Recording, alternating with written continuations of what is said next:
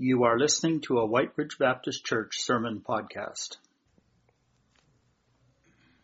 Well, today we conclude the messages in 1 Samuel on the first half of David's life. And we're going to be beginning in 2 Samuel in the fall. And during the summer, we're going to be studying the little epistle of James in the last part in the end of the New Testament.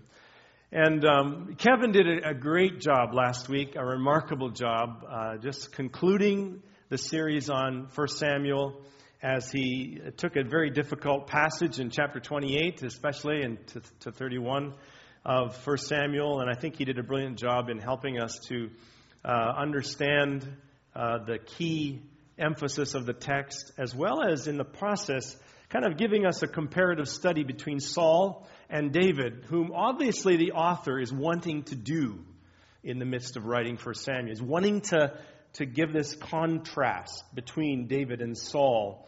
And I love the way Kevin presented the governing principles that are in our lives, a horizontal principle that is affected by what others think of you, how you perceive things, how you think you want to be perceived, and what you want in life, this horizontal governing principle that dictates how you do your life, or a vertical principle which is governed by what does God want of me, what does He say about my life, what is it that pleases Him, and living by that governing principle. So you can, and you are, at any moment of any day or night, you are living by a governing principle that is horizontal, or you are living by a governing principle that is vertical. What Kevin said last week about David and Saul is absolutely true of each one of us.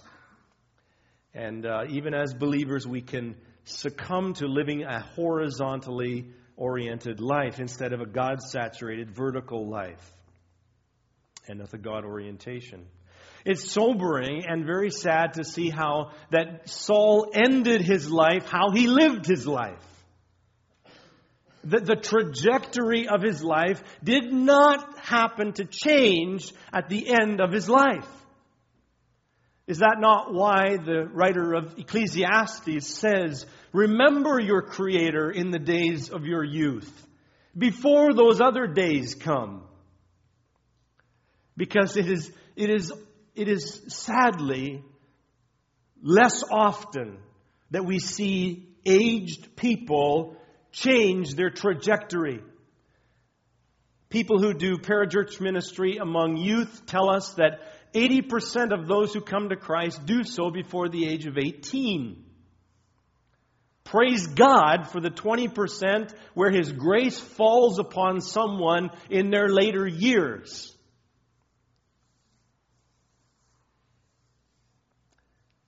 I remember in Thunder Bay, I just thought of this morning. I was asked by a woman who went to our church, First Baptist Church, Thunder Bay, to visit her husband who was dying in St. Joseph's Hospital right across the road from First Baptist Church. He was an atheist all his life and prayed for him many times, talked to him never about the Lord. He would not tolerate that. And so now, as he is literally assigned to a bed and unable to move and so on, this wife asked me to go and visit him in St. Joseph's Hospital. And I said, sure, I will do that. I went in, I remember going up the second floor, I remember walking into his room, and as soon as he saw me, he cursed me out of the room. Literally, cursed me out of the room. You see, it is seldom that people change the trajectory of their life that they have spent 80 years living in. It is only by the grace of God, by a miraculous invasion, an invasive interruption of someone's life, that's going to change. That's why this church has to invest in youth ministry. That's why this church has to support families in ministering to all ages of children. That's why this church has to be an equipping church.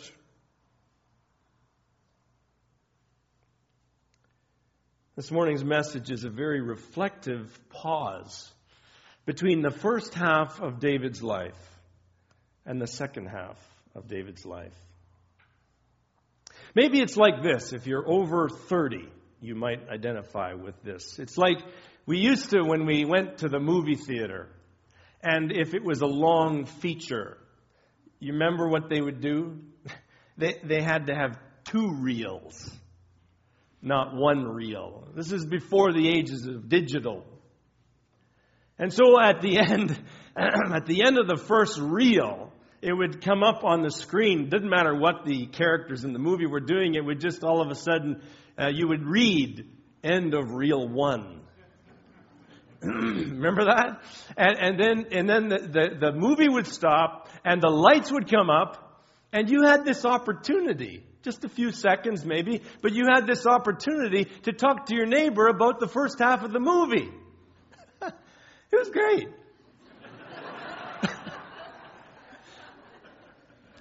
And then the lights would come down and reel 2 would begin. Well, that's what kind of today is. The lights have come up and reel 1 of David's life is finished as we finished 1 Samuel last Sunday. And now reel 2 is about to begin in September as we study 2 Samuel. And to understand a little bit more about this interlude, I'm going to use various scripture, not just any one portion, but various scripture. And you're going to help me read these. And they read almost like a eulogy of David's life. Even though we're only at the midway point, we're going to read some scripture that is written after 2 Samuel that describes what David's life was looked back upon as a eulogy almost. And we're going to consider David just today for a moment. And so I'm going to have Rafa put up the responsive reading. And would you stand with me? And let's read responsively some of the scripture that we have in the Bible that eulogizes David's life. I will be the leader and you can be the people. The Lord said to Samuel, "Do not consider his appearance or his height.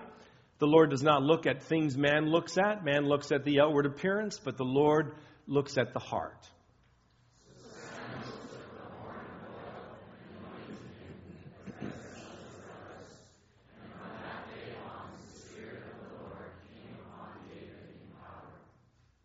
He chose David, his servant, and took him from the sheep pens.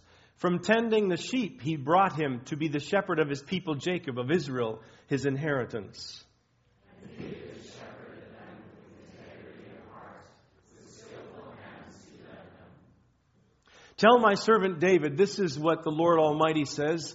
I took you from the pasture and from following the flock to be ruler over my people Israel. I have been with you wherever you have gone.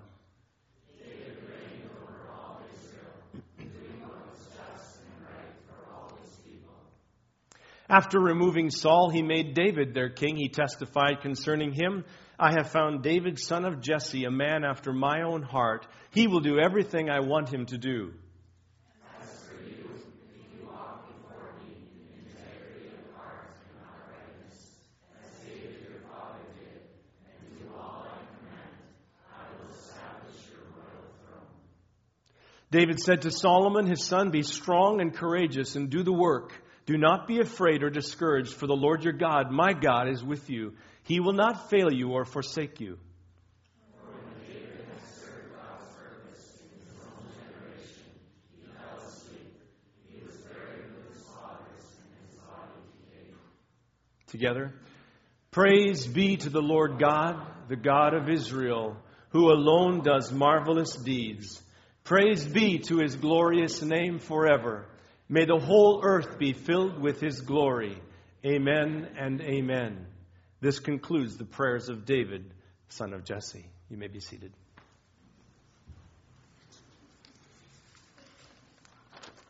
As I suggested, maybe some of these scriptures read like a eulogy. To eulogize means literally to say a good word about someone. I attended the funeral of a missionary friend of Pat and I from years back. Her name was Mary Mitchell. She died a week ago, and I went to her funeral this past week and heard much eulogizing about Mary Mitchell. She served in Istanbul, Turkey. She started a Bible school there, one of the first Bible studies in Istanbul among a group of people. And today there's several going on, and a Bible school that's planted. One of the eulogies that came by means of a letter said, a young woman said, "I first met Jesus Christ in Mary's home and at her side as we studied the Bible together." What better word of eulogy could be given than something like that? Every funeral we attend, friends, every time we attend a memorial service, it should cause us to ponder our mortality. It should cause us to think about the shortness of our days and the eternal investment of our lives. Some of the monks of the Middle Ages would actually literally put human skulls on the mantles of their places. And underneath in Latin they had written memento mori, which means remember your death. Because they needed to live in the light of an imminent death. We're all terminal. We never know when. And we need to live in light of that eternity. And no one wants to do that, literally. I mean, we don't think about death. We want to push that off. But the wise do think about death. The wise do think about their mortality and the number of their days. David was wise, and he thought about it. In Psalm 39 and verse 4, he said this, "Show me, O Lord, my life's end and the number of my days. Let me know how fleeting is my life." And then there's Moses, who wrote a psalm in Psalm 90, verse 12. "Teach us to number our days aright, that we may gain a heart of wisdom." You know, I cannot read that verse, Psalm 90, verse 12, without thinking of an old Welsh preacher named Keith Price, who died in the year 2001 or 2, I believe. And I had the privilege of getting to know Keith Price. He actually was mentored by A.W. Tozer at Avenue Road Church in Toronto, Ontario. Not Baptist, I don't think. And in 1982, I attended a preaching conference that Keith Price was sharing at. It profoundly affected me, profoundly influenced what I believe and practice about preaching today. And years later, as I was a pastor at Thunder Bay in 1999, I invited Keith Price to come. He lived in British Columbia at the time, retired. And I invited him to come to Thunder Bay and have a week of meetings. And the meetings were simply focused on getting some refreshment in the Word from a good preacher and just spending our time in the Lord's presence. He preached every noon hour, and as many as could come to get away from their lunch hour, businesses and so on, they would come and they would just have a bag lunch, and he would just teach the whole lunch hour. And then every evening we had an evening of a session, and he would preach the Word. And it was just a refreshing time in the Lord and in the Word with Keith Price. And on the evening that he was getting ready to share about to the youth, he had a youth evening. On the evening that he was going to preach to the youth, he had given us his agenda ahead of time, and the sermon title and text for that youth evening was Psalm 90, verse 12. "Teach us to number our days aright, that we may gain a heart of wisdom." And he said that the title of his sermon was 25,568, the number. That was the title of his sermon, 25,568. Our youth pastor at the time, Chris Pahalchuk, took the opportunity to make up T-shirts. And so I have mine. It's kind of getting old now, but so we made T-shirts up with 25,568 on it. And on the back, Psalm 90, verse 12, "Teach us to number our days." And of course, he had the attention of the youth and everybody, the worship team and a bunch of people, just like this morning with Love Winnipeg. Everybody showed up with these T-shirts on. 25,568. And people were guessing, what does that stand for? What does that mean? And the clue is in verse 10 of Psalm 90, where it says, the number of our days is 70 years, or 80 if we have the strength. And the number of days that are in 70 years are 25,568. And so he preached a sermon to the youth about the brevity of our days and the need to number them to gain a heart of wisdom. I was delighted to have Keith Price in the city that week, and so I asked him if he would have an afternoon free that I could come and visit him. So I went up to room 416 at the Landmark Inn in Thunder Bay, and I spent the whole afternoon with him, and we talked about preaching. And I still have in my journal the notes that I took from him that day, and was a blessing. The length of our days is 70 years, or 80 if we have the strength. 25,568. Teach us to number our days, that we may gain a heart of wisdom. You know, I do that sometimes. I number my days. Today, I am 20,396 days old. I know I don't look a day over 20,000, but 20,396 days old. It's interesting. David was 70 years old when he died. David was 25,568 days old when he died. He numbered his days. And so he said before he died, Psalm 39:4, "Show me, O Lord, my lifespan, the number of my days. Let me know how fleeting is my life." Not sure when he wrote those words. I think it might have been in the second half of his life when he understood things a little clearer about the brevity of life. We can understand David's life in 3 sections, from 0 birth to 17 years of age or so, which we know almost nothing about except that he grew up in the house of Jesse and was a shepherd boy. And then from the ages of 17 to 30, we know quite a bit, because that's what we've been studying for the last several months, as he was anointed king of Israel at the age of 17, and then spent until age 30, until he actually took the crown and took the throne, and was given the kingdom. So between the ages of 17 and 30, he is wandering, having to run from Saul because of life-threatening issues. And then from 30 until 70, he is the king of Israel. But in thinking about what we've just studied, this was the season 17 to 30. Many of you today are in that bracket of space in your life, 17 to 30 years of age. This is when David killed Goliath. This is when David served in Saul's army. This is when David rose to prominence and became popular as a commander of many soldiers. This is when David was tested in his faith because he had to run from Saul and lose everything. This is when David also ended up making some mistakes, wandering into Philistine country, thinking that maybe God no longer was going to fulfill his promise. This is when David lost his innocence, as Alf Bell shared with us a few weeks ago. The final season of David's life begins at age 30.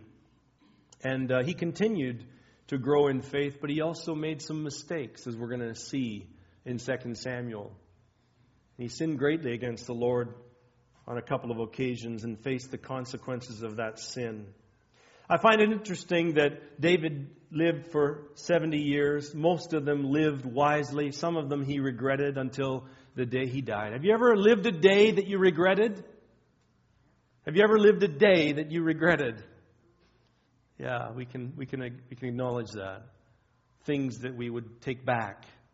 And yet, the thing that's interesting is that in all of the eulogizing, and we only looked at some of the scriptures, but all of the eulogizing of David after his death, nothing is said about the bad days.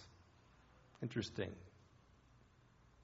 The scriptures do not reminisce about the year and 4 months in the Philistine country. It does not go on to talk about Bathsheba and the sin there and other things. In fact, Psalm 78 perhaps is a good summary of the eulogy for David. In Psalm 78, verse 70, which we read, "He chose David his servant and took him from the sheep pens and tending the sheep. He brought him to be the shepherd of his people Israel, Jacob, his inheritance. And David shepherded them with integrity of heart and skillfulness of hand." Charles Swindoll says that sums up David's life right there. 3 stages. 3 snapshots. I was sharing with the board and the staff this past week about the 3 snapshots that we have of Abraham's life. You remember them in Hebrews, the chapter 11 in Hebrews tells us It's really good to do this sometimes. It doesn't matter what age you live at right now. You could do this. You could look at your life and you could say, what would be the 2 or 3 key snapshots of your life if you were to summarize your life? If someone else were to summarize your life, what would they be? What were the 3 snapshots? In Abraham's life, the first snapshot in Hebrews chapter 11, verse 8, is by faith Abraham left his father's homeland and he followed God to the land that he would be shown. The second snapshot, a few verses later, the writer of Hebrews is saying that is a promised child waiting. And God calls Abraham to wait instead of taking matters into his own hand. And though he's 99 years old, wait for this child to be born to Sarah next year. And then the third picture, snapshot of Abraham's life is a few verses later in Hebrews 11, and it's the story of taking that son, Isaac, that had been born to them, and going up to Mount Moriah where he would sacrifice him. And the trust factor there is to say, God, how are you going to provide? And even if I end up killing this, it says in the Scriptures that he reasoned God can raise the dead. As we look at that, we see 3 types of faith at different seasons of life that God asked Abraham to live by. One was the get up and go faith. Leave your father's homeland. Go to the land that I will show you. The second one was the wait faith. Just wait. I know you're 75. Wait. I know you're 99. It'll happen next year. Wait. And the third one is, can you give the thing over that is most precious to you and trust me, God says, to provide? I shared with the board and the staff that I think at different seasons of our church life, God asks us to demonstrate different kinds of faith. And part of the discernment process that we're praying through has to just simply be, God, what kind of faith right now do you require of us? Is it a get up and go faith? Is it a wait upon me expectantly faith? Or is it this sacrifice it up, give it over, and wait for me to provide faith?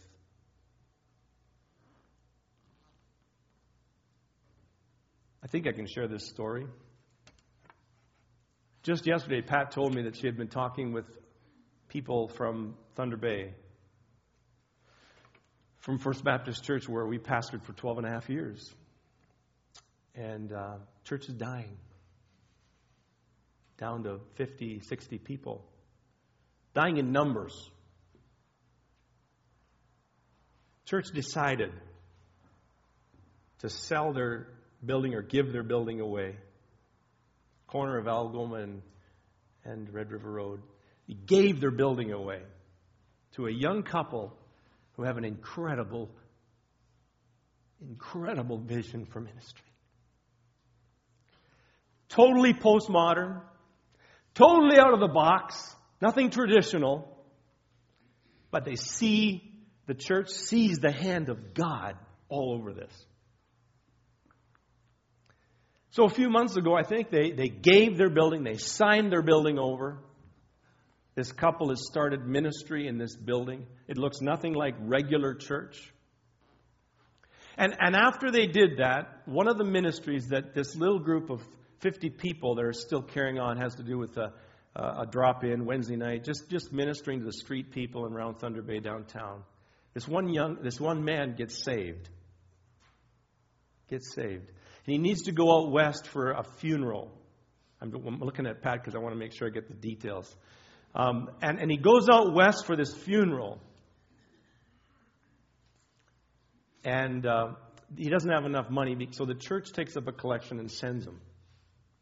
Hardly have enough money to pay their pastor, but they just gather more sacrificial money. They get him out there. They send him to this funeral. He gets out there and he finds out that he is inherited millions of dollars.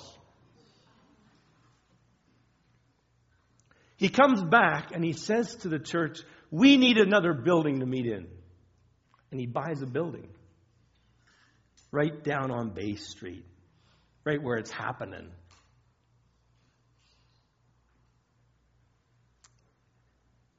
I mean, God's going to provide. Step out in faith. I tell you, when Pat shared that story with me yesterday, it blessed my heart. Because I was anticipating that I'd be hearing reports of this church disbanding and just kind of filling all the other churches of the city. But God's not done with that group of people yet together. And they're starting to get a new vision for ministry. Praise the Lord, eh? I think that God has us at a place, and when you get the letter from the moderator Dave and from the board, you'll see that I think God has us at a place where we're standing on tiptoes and we're expectantly waiting upon His voice to speak. This is the way, walk in it. It's soon. I believe it's soon. I believe that God is leading us as a church. And there's things that He wants to put in place before we just jump in.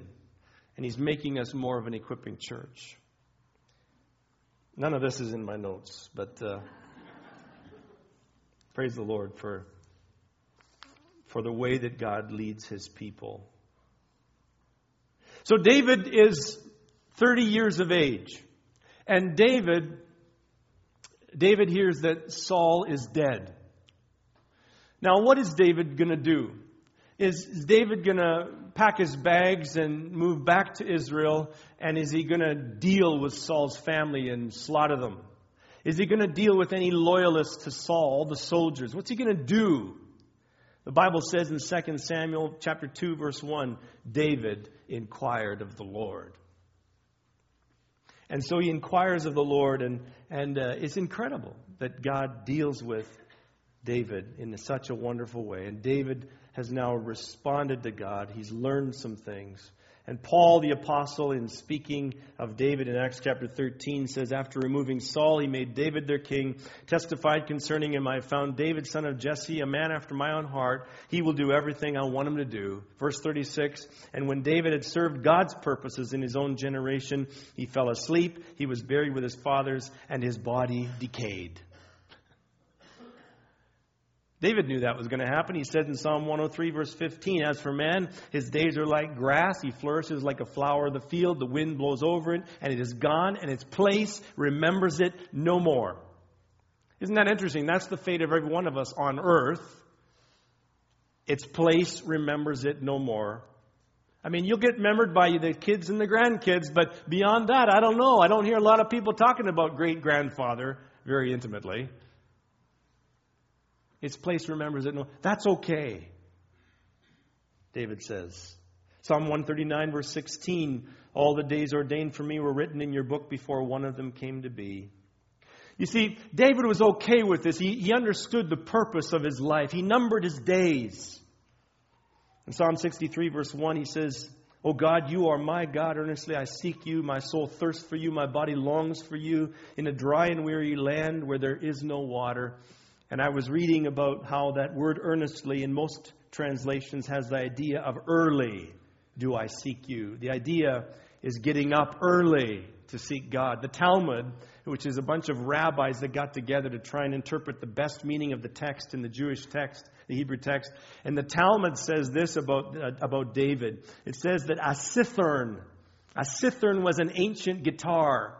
A cithern used to hang above David's bed, and when midnight came, the north wind would blow among the strings so that they sounded of themselves, perhaps, and forthwith he arose, busied himself with the Torah, the law of Moses, until the pillar of dawn ascended, it says. And they presume that perhaps where they get such interpretation from is Psalms like 57:8, where David says, awake! Harp and lyre, for I will awaken the dawn.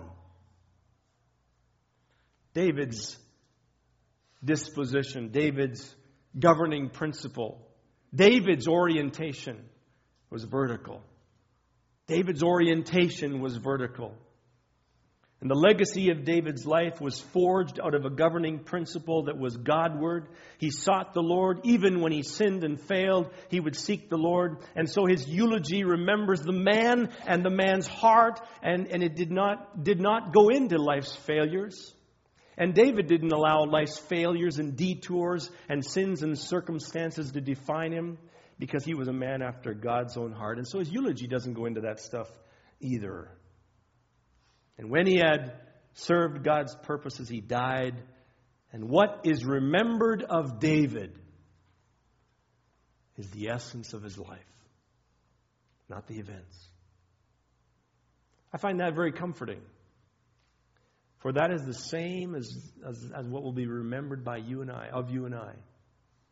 One day when people eulogize over us, it will be the essence of our lives that will linger on in the air of eulogy. And many of our failures and many of our events of our lives that we thought had to define us, we will realize they don't define us.